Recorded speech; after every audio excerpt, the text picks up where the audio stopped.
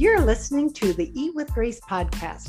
I'm one of your hosts, Dr. Jackie Nienhuis, registered dietitian and professor of culinary medicine. And I am your co-host, Brooke Fredrickson, registered dietitian and certified diabetes care and education specialist. And we are here to challenge a culture around food and nutrition from a biblical perspective. Welcome. This is Jackie Nienhuis, and I'm here with Brooke, and we are looking at food and eating and dieting and kind of pushing back on the culture against what we see in the mainstream, and we're looking at it from a biblical perspective. One of the really hard parts about food and dieting and talking about eating less is the more you talk about eating less, the more we have a tendency to think about food. So we thought we'd have a really practical application talk this morning about how do you think less about food? And while we have listeners from all over that are really interested in this and want to hear about this, I also want to learn about it, because I think that there are times in my life where all I do is think about food. But then I realize that there's other times when I don't even think about food and my weight does so much better. So, Brooke, you're kind of an expert in this area of intuitive eating, or just kind of listening to your body cues. How do you help people learn about thinking less about food?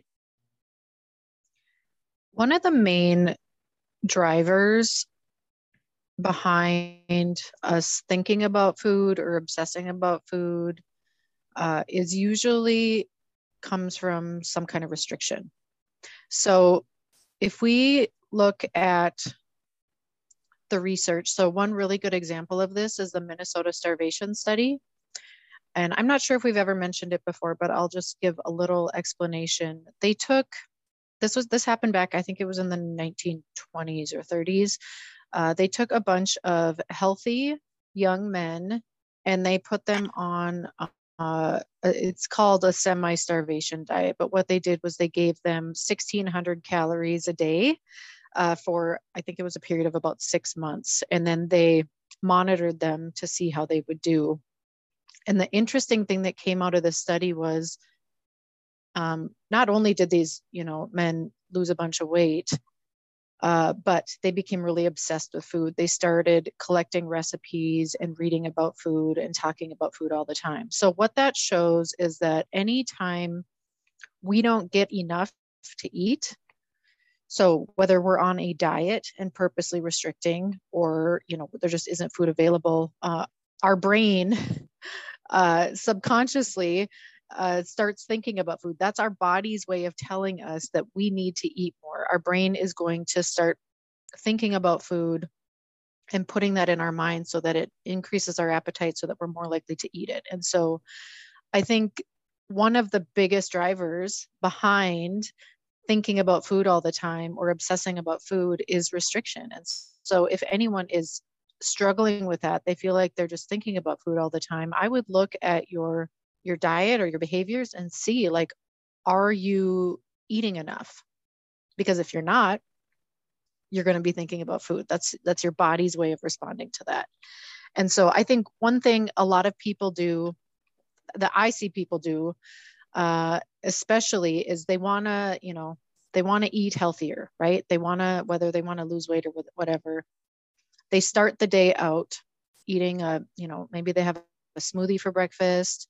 They'll have a salad for lunch. By 4 or 5 o'clock in the afternoon, they're eating everything in sight, right? Because when we don't feed our body enough, our brain stimulates our body to increase that appetite hormone, which makes us think about food, which then makes us overeat. And that's kind of the cascade that starts. And so when it comes to, having obsessive thoughts, that is the first thing I would do, is just make sure that you're eating enough. If you're not eating enough, your biology is going to drive you to think about food more. That is super interesting. And it kind of segues into another thought that I have. And one of the problems we see that is is just a huge problem in our society and across the world, is what we call the double burden of obesity and food insecurity. And you wonder, how can those two exist together and so closely? Mm-hmm. For instance, people in a lower socioeconomic status often have higher obesity rates. And those are the people that also have a higher incidence of food insecurity. So if they have had times where they haven't been positive or sure or confident that food was going to be available, it would give them obsessive thoughts about food and those kind of things. So it fits in exactly with what you're talking about. And what's interesting about that study is that the people were on 1,600 calories. Now, when people suggest restriction diets, like high protein, low carb diets, all these different diets, they go much lower than that sometimes. So we're talking about a really serious problem and being obsessive as the diet goes on. Mm-hmm. And we do know that people gain weight back after they're off of a diet. And we don't exactly know all the different things that cause that, but I'm sure what you're talking about is one of the big ones. And I'm sure there's others that go along with that. But just think about it. Think about how hard it is after restricting a diet to maintain that. Right. Yeah. There's that biological aspect of it. There's the psychological aspect of it. We know that there's metabolism changes, that are going to play a big role in that. And so that's why restriction is never the answer. It's kind of doomed to fail.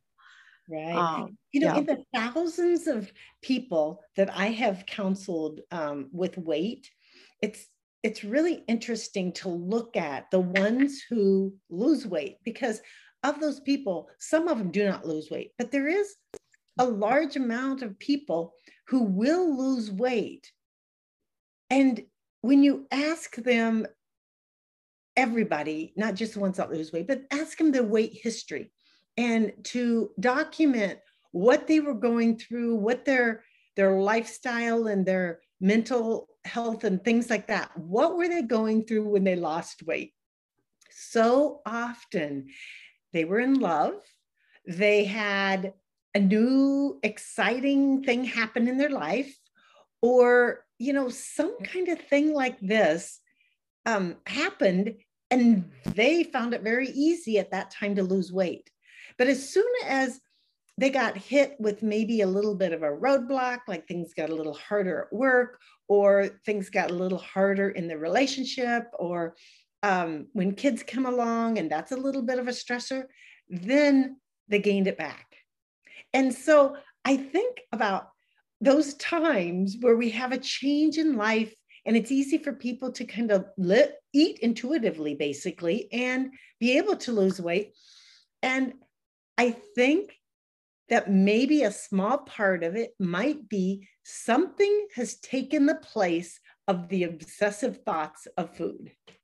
So it fits in with what we're talking about, because all of a sudden you have other things that are producing endorphins in the brain and increasing happiness because of whatever the situation is. And so that can take the place of constant thoughts of food. And the people who maintain their weight throughout life, when you talk to them, unless they have an eating disorder, but if they're just a normal intuitive eater, they'll say, they don't think a lot about food. They just realize, I need to eat something. It's I'm a little bit hungry. I need this, and they need it to fuel their bodies. And so, and as you were talking about restricting food, I was thinking, okay, why would I have been in a situation where I was thinking about food all the time? I was a 3-sport athlete in college, and we ran and worked out at an incredible amount. And times in my life when I work out a lot, then I'm thinking about food a lot. So even good things like exercise can be a form of restriction. And whether it's a good kind of exercise because you have a goal of a marathon, a triathlon, some other event, or if it's a really negative thing where you're using exercise as a type of purging, that can give you excessive thoughts of food, because it's just like in the study. They restricted their calories to 1,600 calories, which might be somewhere around maybe 700, 800, 900 calories below what their bodies needed. Well, when you're working out and working out really hard, it wouldn't be hard to be low in calories. So your body is feeling the same thing. Right. And I wouldn't view that as a form of restriction unless you're doing it on purpose, but it's this understanding that when you're active, physically active, your body needs more calories than it would on a day when you're not active. So if you're going to practice or games and yes, you're expending a ton of energy, you just need to eat more. That's your body saying, I need more fuel because I'm not getting enough. Yeah, so I probably misspoke there. I shouldn't have probably used that word restriction, but right. What I meant was our bodies can't tell the difference when we're right. purposely restricting and when we're restricting. It could be, you could be lacking calories because right. of an illness, because of excessive binging, purging, by eating disorders, by excessive exercise, a lot right. of these things. And it doesn't have to always be negative either. It could right. be, or it might not be. Right. Yeah. It's just anytime your body isn't getting enough. If it isn't getting what it needs, you're going to think a lot more about food. And that's completely normal. So I would say if someone is struggling with that, that's the first step, is I would check to see, am I eating enough? And then, because I think once you get to the point where you're eating enough, those thoughts and those, I guess if they are obsessive thoughts, they should go away, or they should go down anyway. They shouldn't increase. So, and I have counseled with people who have had real food insecurity because there wasn't enough food available in their lives at different times. Mm-hmm. And it's really interesting to watch them go through a buffet line. As they take food, they take way more than they can eat. And you think of going through a buffet, filling up your plate really full. And then I saw a person at the end of the buffet, they grabbed 6 cookies and added that to their plate. And those 6 cookies, I know the person and they bake really well. They're a beautiful, wonderful cook. And those cookies weren't even very good cookies. It wasn't like this amazing food that they wanted, because they weren't even as good at cookies as what they would find at home. Right. And so there was something else at play there, why they grabbed so much food and then 6 cookies on top of it. But I did recognize, and as I talked with them, they had experienced real food insecurity. Mm-hmm. And so, and I would say it manifests itself in, you could call that like a Last Supper mentality. So when people aren't sure, when their next meal is going to be, or if food's going to be available, they're going to take full advantage of whatever is available at that moment because of that insecurity. Now, even if she's currently not experiencing food insecurity, if she grew up with that and has a history of it, that could just be like a tendency or a habit that she kind of falls back into because she doesn't feel like she knows, when that next meal is coming. I know I had a client one time who grew up with food insecurity. Their meals were very, very portioned because they were a poor family and they didn't always get enough to eat. She was deathly afraid of feeling hungry because she had such horrible experiences as a child with hunger and never feeling like she got enough, that she was scared to death of feeling hungry. So she ate basically all the time because she never wanted to feel hungry.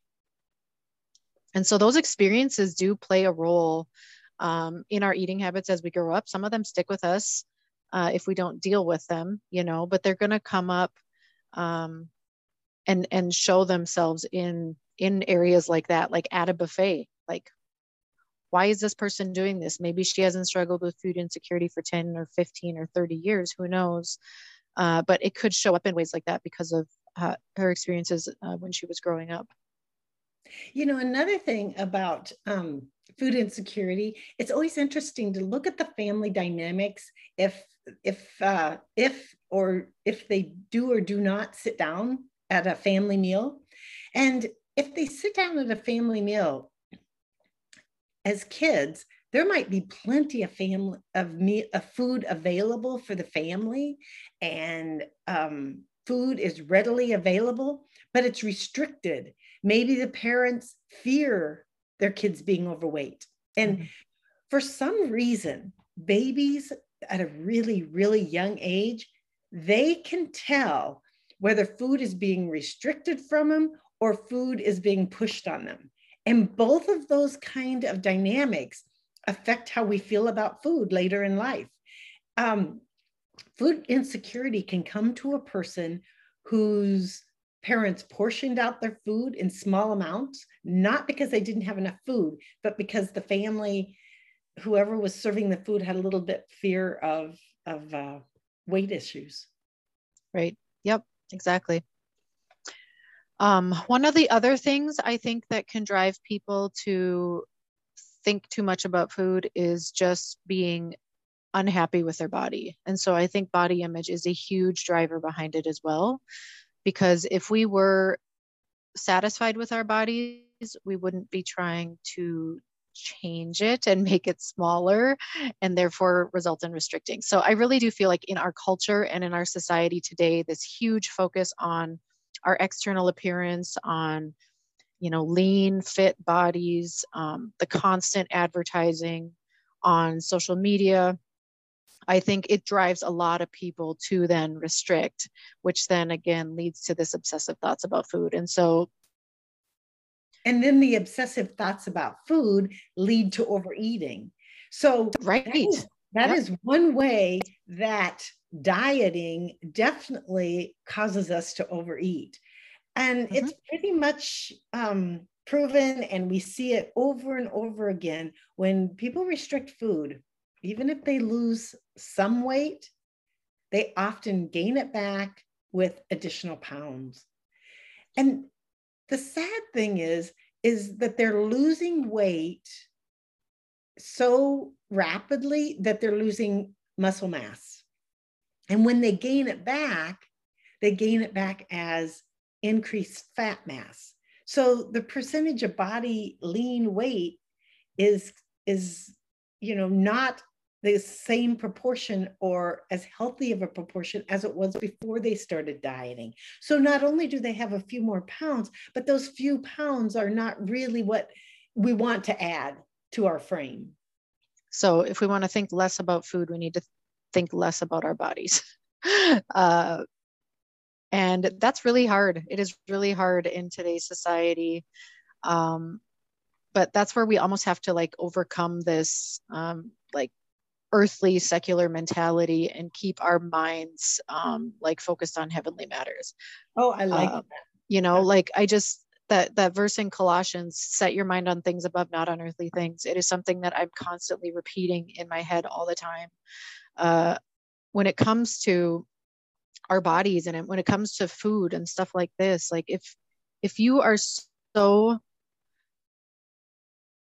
upset or struggling with your body and your body image that you're just going from one diet to another and you've done that your whole life and you're just, you know, exhausted, like put your mind on Jesus. Like let's put our mind on the things that matter in this world, because our bodies don't matter that much. They really don't. Take care of them, yes, but the size and the shape and the look of them doesn't matter, and we're not going to get to take them with us when we go. And so I think that's one thing that I try to drive, you know, into people. And I know it's hard. It takes a really intentional change in your thought process and your mindset. But yeah, just try to think about things from an eternal perspective, and it's going to shift the way you see your body, and it's going to shift the way you think about food. And food is just going to become one of those things that you eat, and you know, like you said, that we just, when we get hungry, we just eat. and we eat what's available. And yes, we can make wise decisions when we make those choices on how we care for our body, but it doesn't have to be this all-encompassing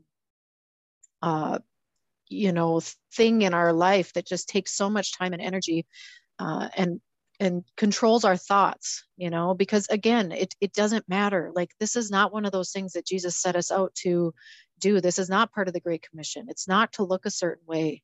It's not to impress other people by the way that our body looks. And so, he called us to go out and preach the gospel. So if we can fill our mind and our focus and our attention on those kind of things, I think food's going to get pushed to the back burner automatically, right? But when we keep food and our bodies and all of this like physical stuff at the forefront of our mind, it's going to become the most important, and it's going to take up the most of our mental space. So I think that's really important as well. I just love that idea of keeping our minds on those things that are above. I also think of the verse of renewing our minds. And so when you talk about having a verse that you say over and over again, I mean, that's like renewing our minds. And I think that something I want to do is I want to pick out a new verse, like say maybe every month or periodically. And I want to memorize that verse because that will help me with the renewing of my mind. That's going to help me keep in the forefront. So I like your suggestion of taking a verse that in your mind you can go to. Whenever your mind is not on those things that are above, you can automatically just pull up that verse out of your memory and play it for yourself. Right. Let's see, if we're thinking of like a practical way for someone to do this, I would look back at your, if any of you did set New Year's resolutions or goals for this year, or if you have, regular goals that maybe aren't specific to the new year. If your physical health and food and exercise and all of that is, your top priority, I would maybe see if you can tweak that and put it lower on your list. Because I think if we keep it at the top of our list, it's always going to be there. It's going to be this constant reminder. It's going to be something that we're constantly striving for. But if we can put some other things, make other things a priority, whether that is, your relationship with God or your family or whatever it is, but something that has a little more, I don't know, eternal value in it. Maybe you'll find that you're going to be less focused on the food. So you could, look at your goals and what you value, what's important in your life. You can even make a list, like what are the top 10 things that are important to me, and see where food and your body falls in there. I don't think it has to be the last thing on your list, but I don't think it should be the first. So that would be something you could do as well. I like that idea. So often we say, God's first in my life, my family second, and like that. But what does it really mean to put God first? And I am sure that I've said that many times, that I want to put God first in my life, but I'm not sure that that's always the way it is. And these are really good ideas of how to keep it so that God is first in my life. And we're not putting God first in our lives so that we don't have obsessive thoughts about food. We're putting God first in our lives because that's what God tells us to do. That's what is our biblical mandate. Well, there's lots of good consequences from it. There's lots of good things that stem out of it. One is the peace that passes all understanding. Another thing is a deeper relationship, a deeper walk with God. Another is being able to listen to the Holy Spirit and the prodding and the direction he wants us to go. Well, another one might be getting rid of some of those obsessive thoughts about things, like maybe whether it's food, whether it's drinking, whether it's other things like that. So I really like that idea of, putting it a little bit down on the list and finding ways to remind ourselves that is not the top priority. Because if we get our priorities right, we're going to feel better. I think so often that when we are anxious, when we have anxiety issues, food becomes obsessive. So if we have the peace that passes understanding, that's got to help a little bit. That's got to help a little bit with getting rid of and pushing away some of those obsessive thoughts. Well, and the Bible says that, God changes, or he gives us the desires of our hearts, right? He doesn't give us everything that we want, but when we are in right relationship with him, he changes our desires to be in line with him and with his will.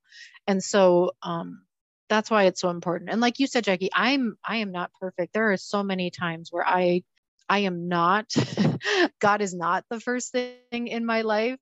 I get into ruts and into bad habits too, where I struggle with my quiet time or my prayer life or something, and I'm constantly having to be really intentional about getting back into it. And so none of us are perfect. None of us have that perfect relationship with him and are always going to have him first. But I think it's something we all need to continue to strive for. It's not something to give up on, because that is really our purpose in this life. Is he created us to worship him and to honor him and to glorify him. And if we're not doing that, we're always going to be searching, I think, for something to fill that void, right? And whether that is that the food in our bodies and that physical thing that the secular world, encourages us to go after, is this, perfect, happy, healthy life. Well, I think we're still going to come up disappointed in the end, right? If God is not at the center of that. So I don't know what exactly all happens when someone falls in love, that they just, don't have the same obsessive thoughts of food. They don't have the same drive to just eat. But what if we fell in love with God? And even as Christians, our walks can be a little bit up and down. Mm-hmm. And what if we fell in love with God and our thoughts were on him, and our countenance was the way he would have it be, and we're more like Jesus in our daily walk? Those kind of things might be very similar to why people lose weight when they're in love. Oh, of course it is, because you're thinking about that person and you're not thinking about food or yourself, usually, is how that happens. Yeah, I think anytime we can get our minds off of, and our thoughts off of ourselves, whether it's our physical body or just like our own wants and needs or whatever, I think anytime that we can put someone else's, needs before our own, I think that's biblical. We're called to lay down our lives for our friends, and we're called to put other people above our own, or above ourselves. And so I think, that really goes against the culture, this culture that we live in, that says that, you got to put yourself first and that you're most important, and all of this self-love stuff is really antithetical to what the Bible says. We are really supposed to put everyone else's needs ahead of our own. And typically in that, in a loving relationship, in a healthy loving relationship, that's what you're doing, is you're putting the other person's needs before your own, and it results in that. I think it takes the mind off yourself, and so you're not thinking about your food and your body and everything else, and so that helps. That's interesting, because I also think about the culture we're going through right now with COVID. Mm-hmm. It kind of keeps everybody separated. You got a social distance, you have a mask that puts a little bit of a barrier between people. Even families maybe can't get together for holidays because there's some COVID issue wherever. So I think COVID has kind of kept us apart and kind of has given our culture today an attitude of me first, taking care of me and worrying about me. People have a lot of anxiety about it. They have a lot of fear about it. Well, the Bible tells us so many times, fear not, I am with you. Right.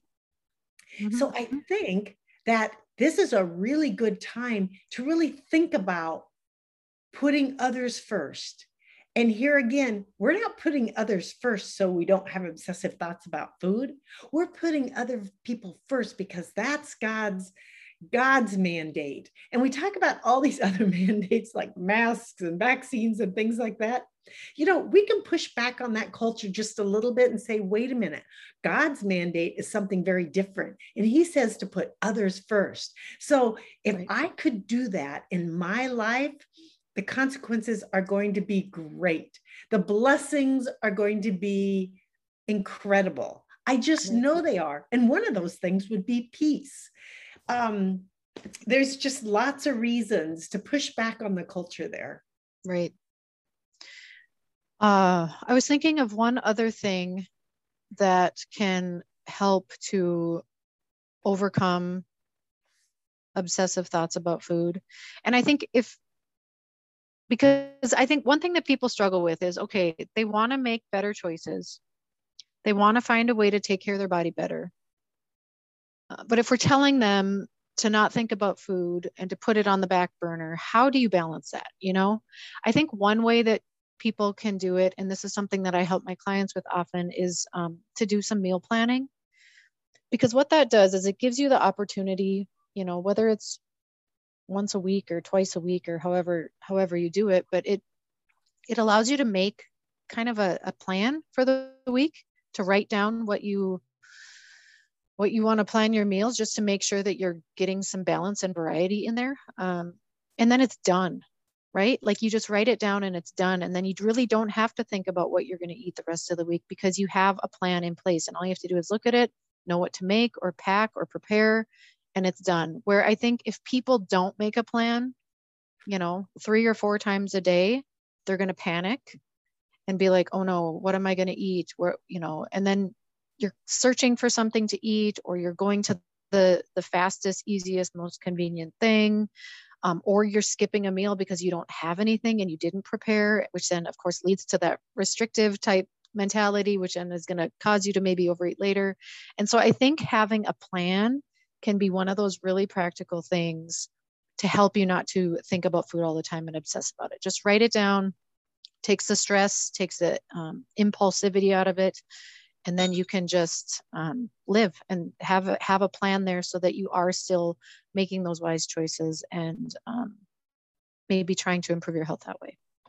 I think that there is no magic in home cooking, but I do think that it's very hard when we eat out to not have excessive amounts of food, particularly when the restaurant serves large portions, or we're used to eating like the entire pizza, or we're used to eating all of the fries and all of the fried food, etc. So having a meal plan, or in addition to that, having maybe some soups that you've made extra of and having those in the freezer, it gives you assurance. Hey, I've got supper covered. I've got dinner covered. I've got my lunch for this week covered. Right. Yep. I think thinking ahead and just being intentional with that, it can be very helpful. So. Okay, being intentional. I love that word. You use that a lot. I do. Correct. And it is a really good word. When you think of not being obsessive about food, we want to be intentional of what we're thinking about. We want to catch ourselves when we're thinking about food, and we want like a renewing of our mind and to put other things in it. So if we were going to recap some really practical applications of how not to be thinking obsessively about food, the first one we talked about is check if you're restricting food. Right. So make sure you're eating enough. Are you eating enough? You're going to know that by your hunger and fullness. You're also going to know that if you find out that there's certain parts of the day where you tend to overeat. You likely didn't eat enough at that meal prior, or you maybe skipped a snack or something like that. So those would be some ways that you could evaluate that. And then secondly is to put food and exercise down on your list a little bit. And add to the top of the list is keeping your mind on those things above, keeping God first in your life, using a verse to renew your mind. Those were all good things that you had suggested, Brooke. Yep. And then if body image is really the driver behind it, do some work with the body image. Really work on acceptance and contentment with that. Because if you can come to a place of that, it's not going to drive you to diet and want to restrict all the time. So that would be the other thing.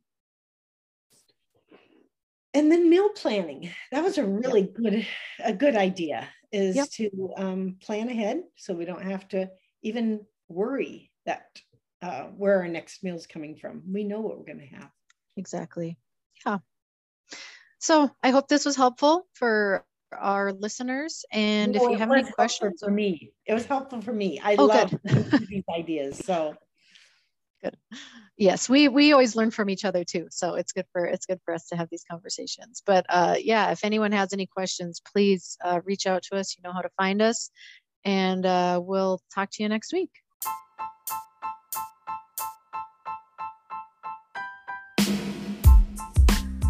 Thank you for listening to the Eat with Grace podcast. If you haven't already, please consider subscribing so you don't miss an episode.